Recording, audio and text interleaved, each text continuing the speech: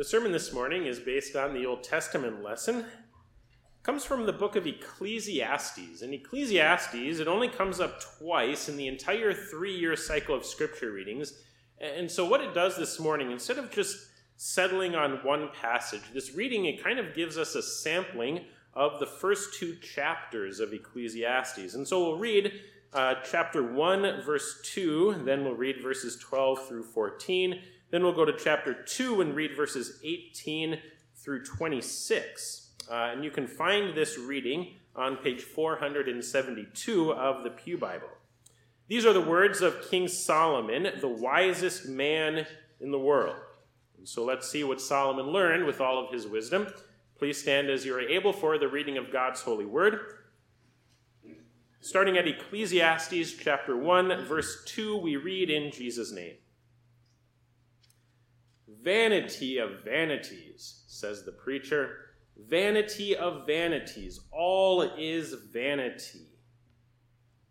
Then verse 12, I, the preacher, have been king over Israel in Jerusalem, and I applied my heart to seek and to search out by wisdom all that is done under heaven. It is an unhappy business that God has given to the children of man to be busy with.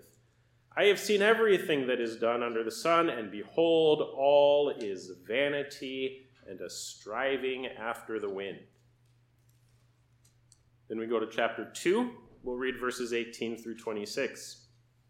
He continues, I hated all my toil in which I toil under the sun, seeing that I must leave it to the man who will come after me. And who knows whether he will be wise or a fool? Yet he will be master of all for which I toiled and used my wisdom under the sun. This also is vanity. So I turned about and gave my heart up to despair over all the toil of my labors under the sun, because sometimes a person who has toiled with wisdom and knowledge and skill must leave everything to be enjoyed by someone who did not toil for it. This also is vanity and a great evil. What has a man from all the toil and striving of heart with which he toils beneath the sun? For all his days are full of sorrow, and his work is a vexation. Even in the night his heart does not rest. This also is vanity.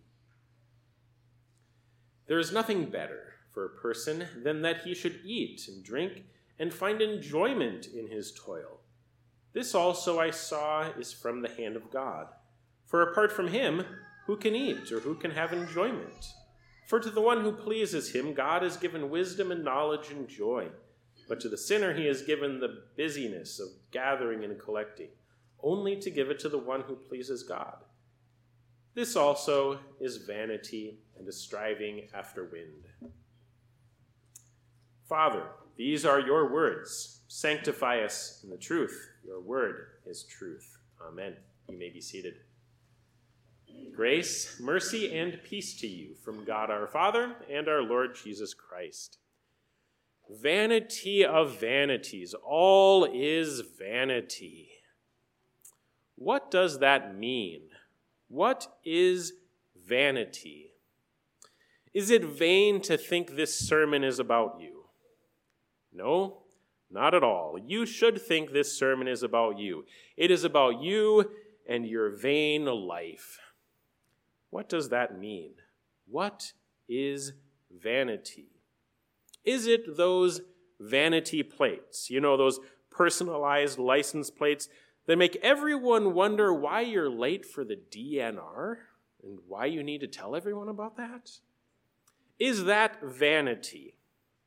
Now, there's nothing bad about vanity plates, but they are vain, along with your car and the garage that you park it in, and all the vain places you go during your vain life.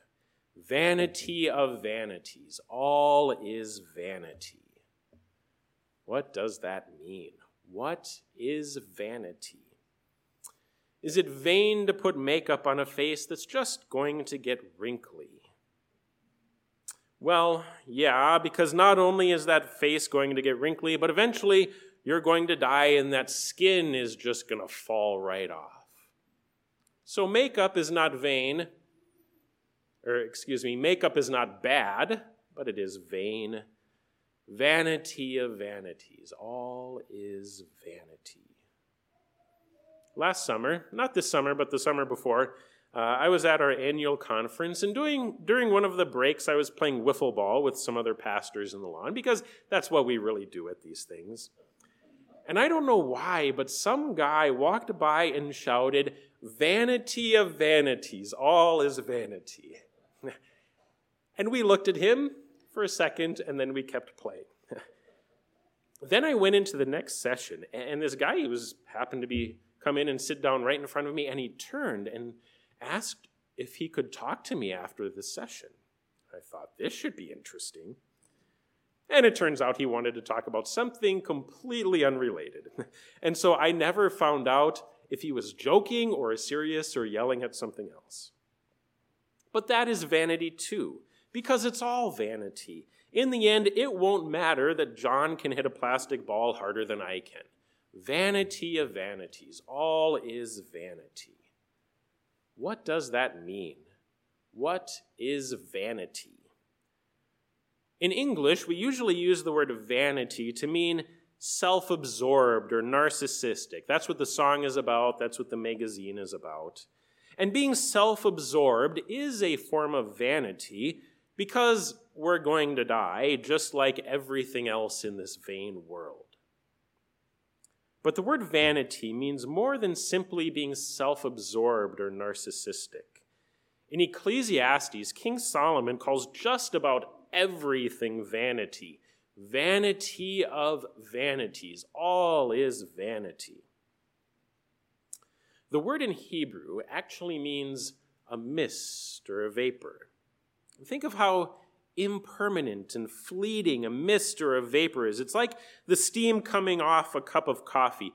A slight breeze blows it away and it's gone. And even just a few minutes after you pour that cup of hot coffee, it's not even hot enough to make steam anymore.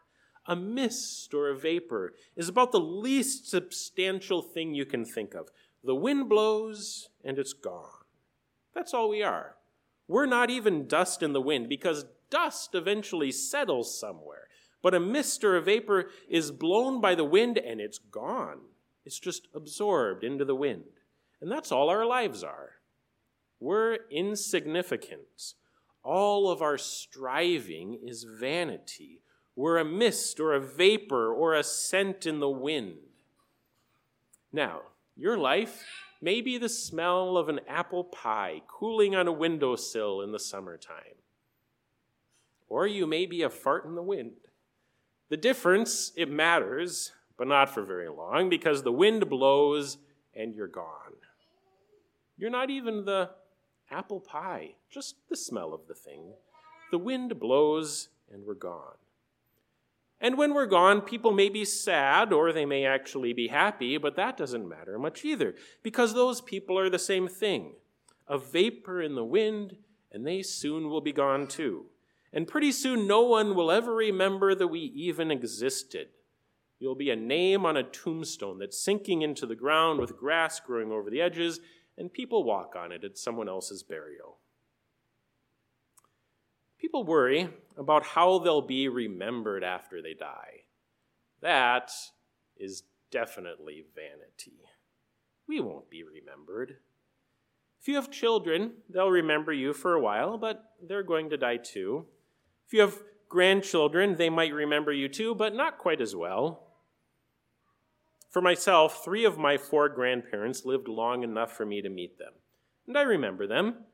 But my children won't remember them, just like I know almost nothing about my great-grandparents.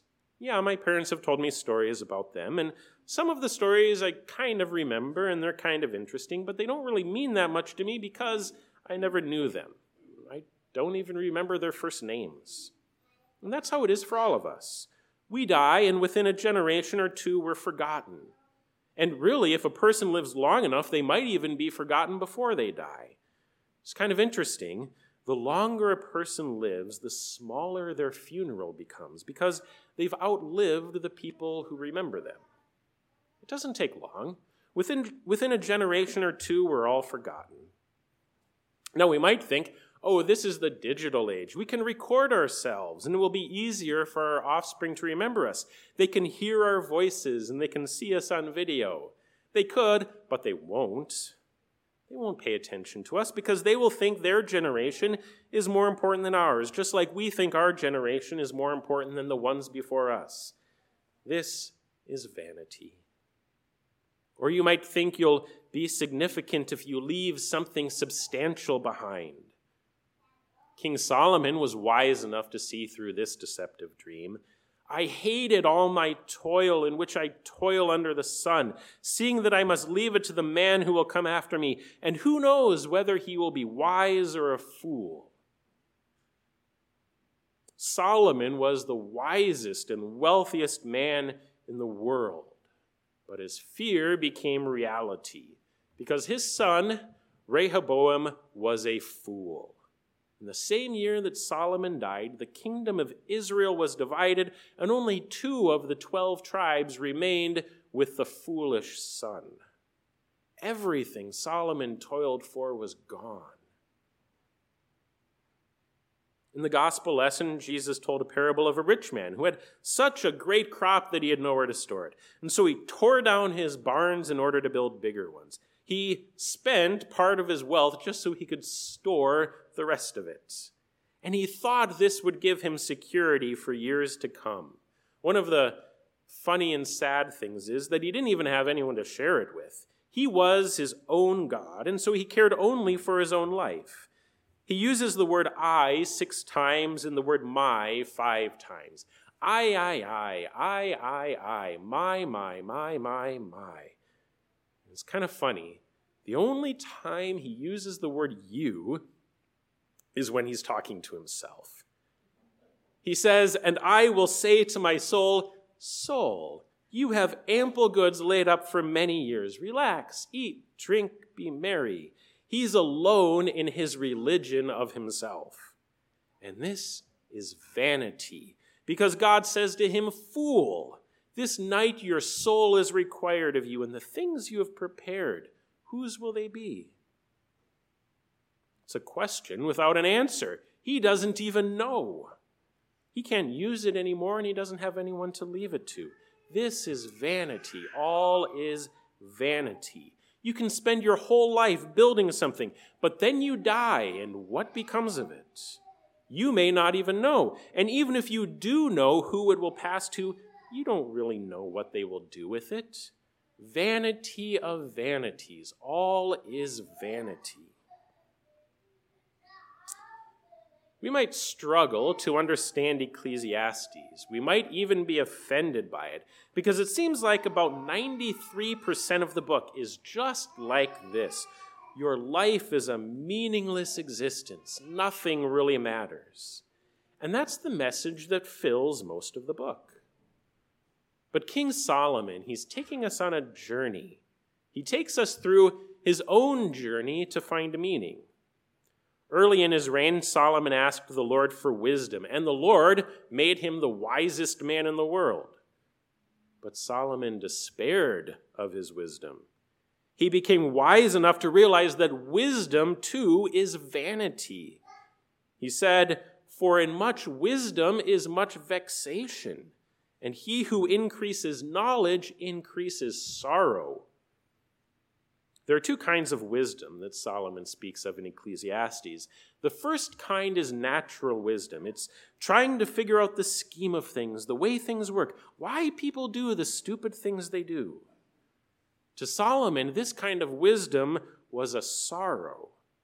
Sure, it was a benefit to the kingdom to have a wise king, but not as much as we might think. And to Solomon, his great wisdom vexed him. The smarter he got, the more he saw that everyone is stupid and we do stupid things and there was nothing that he could do about it. And so his wisdom only made him sorrowful. Then in chapter 2, he describes all the other things he tried. He gave his heart to pleasure, laughter, and wine. It was vanity.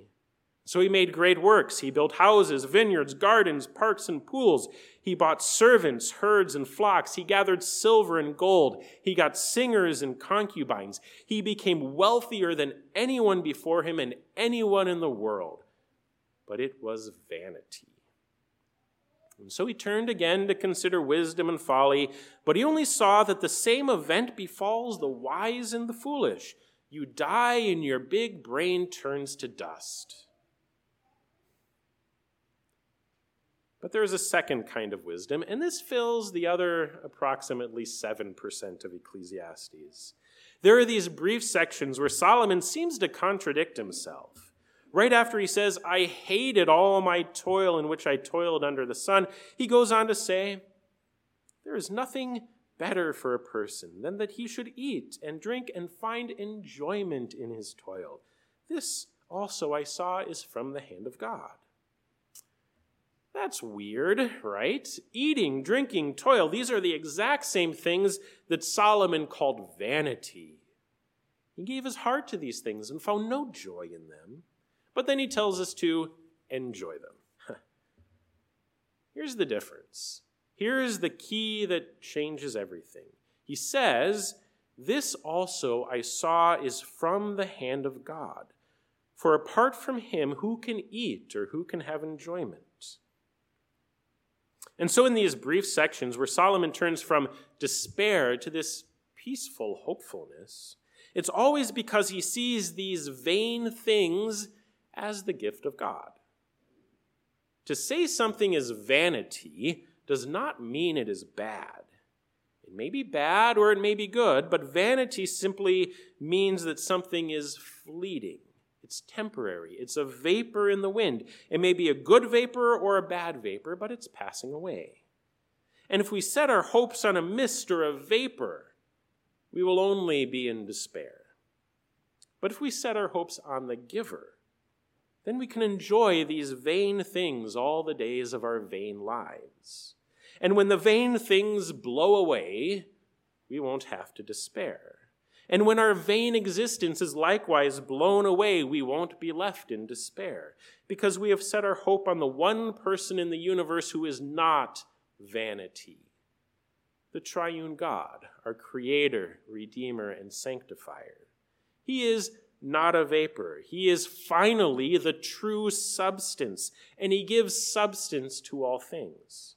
And so when the vain gifts blow away, the giver remains, and he gives new and greater gifts. And so we look forward to the substance of a new heavens and a new earth, which is yours through the death and resurrection of Jesus. And so the book of Ecclesiastes is all about the first commandment. You shall have no other gods before me. And Luther's catechism explanation fits perfectly here. We should fear, love, and trust in God above all things. Why? Because everything else is vanity. The problem with trusting these other gods is that they cannot save us. The problem with setting our hopes on the vain things of this life is that they are just that, vanity. They're a vapor in the wind, and so are our lives. But if our lives are hidden with Christ in God, then he will bring us into the true substance. And so here's the end of the matter. Fear God and keep his commandments, and look to the true substance. You have died, and your life is hidden with Christ in God. When Christ, who is your life, appears, then you also will appear with him in glory.